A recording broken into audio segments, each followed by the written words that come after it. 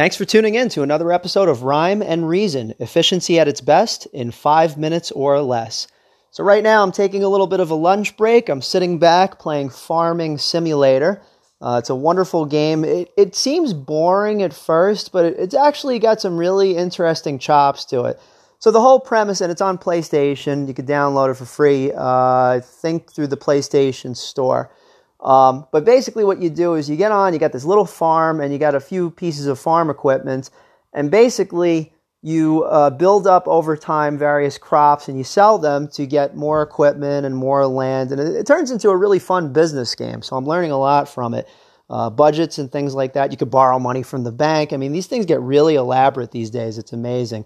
So that always, I tell you a little story, and it ties into the theme of today, and that's use games to understand your environments better. Now, back in the day, I was born in 1975. You could do the math there. So, we had Pac-Man, we had Super Mario eventually. I just barely missed the whole Pong revolution. But I was pretty much a gamer from the moment that I left the hospital when I was born. I just loved it. And when I was about 7 years old, maybe 6, I remember being taken to my first drive-in movie in New York City. And it was a combination. It was a drive-in of Tron, if any of you know that video game, as well as E.T., the Extraterrestrial, which, by the way, was a pretty awful Atari game eventually.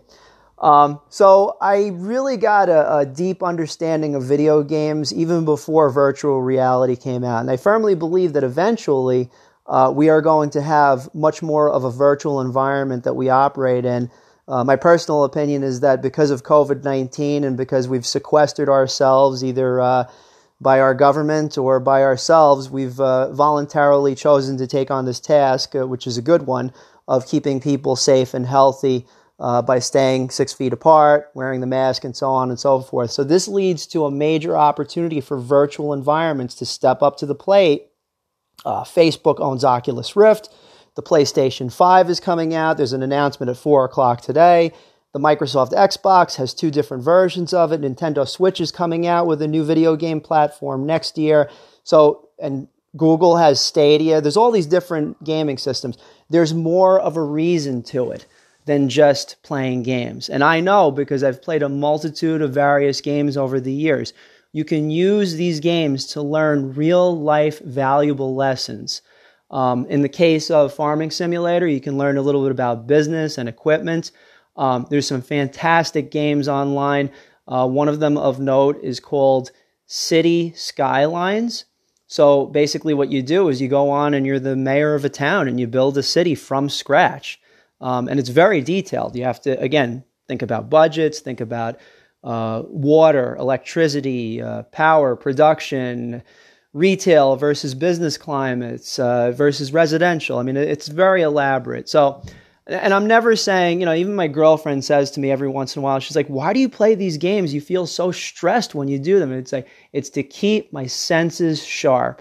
And I also enjoy the sense of accomplishment that I get when I achieve a milestone or I achieve a goal or I achieve an objective, because that's just ingrained in my personality.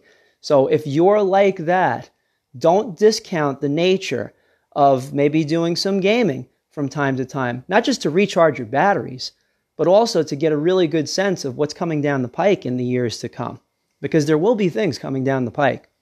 So as always, here's a 3-step process. First of all, think about what sort of skill that you want to learn in the real world. Second, look in the gaming platform of your choice, and it could be a computer game, it could be a PlayStation, Xbox, whatever. See if there's any games in the search directory that match up with what you're looking for. And again, it could be business, it could be action, it could be sports. It really does teach you things. And third, just try it. Just try it, have a good time, and maybe just do it on a Saturday. I tend to do it on every day, almost every day, at about 7 or 7:30 in the morning. It just sharpens my skills for what's ready to come for the rest of the business day. So that's it for now.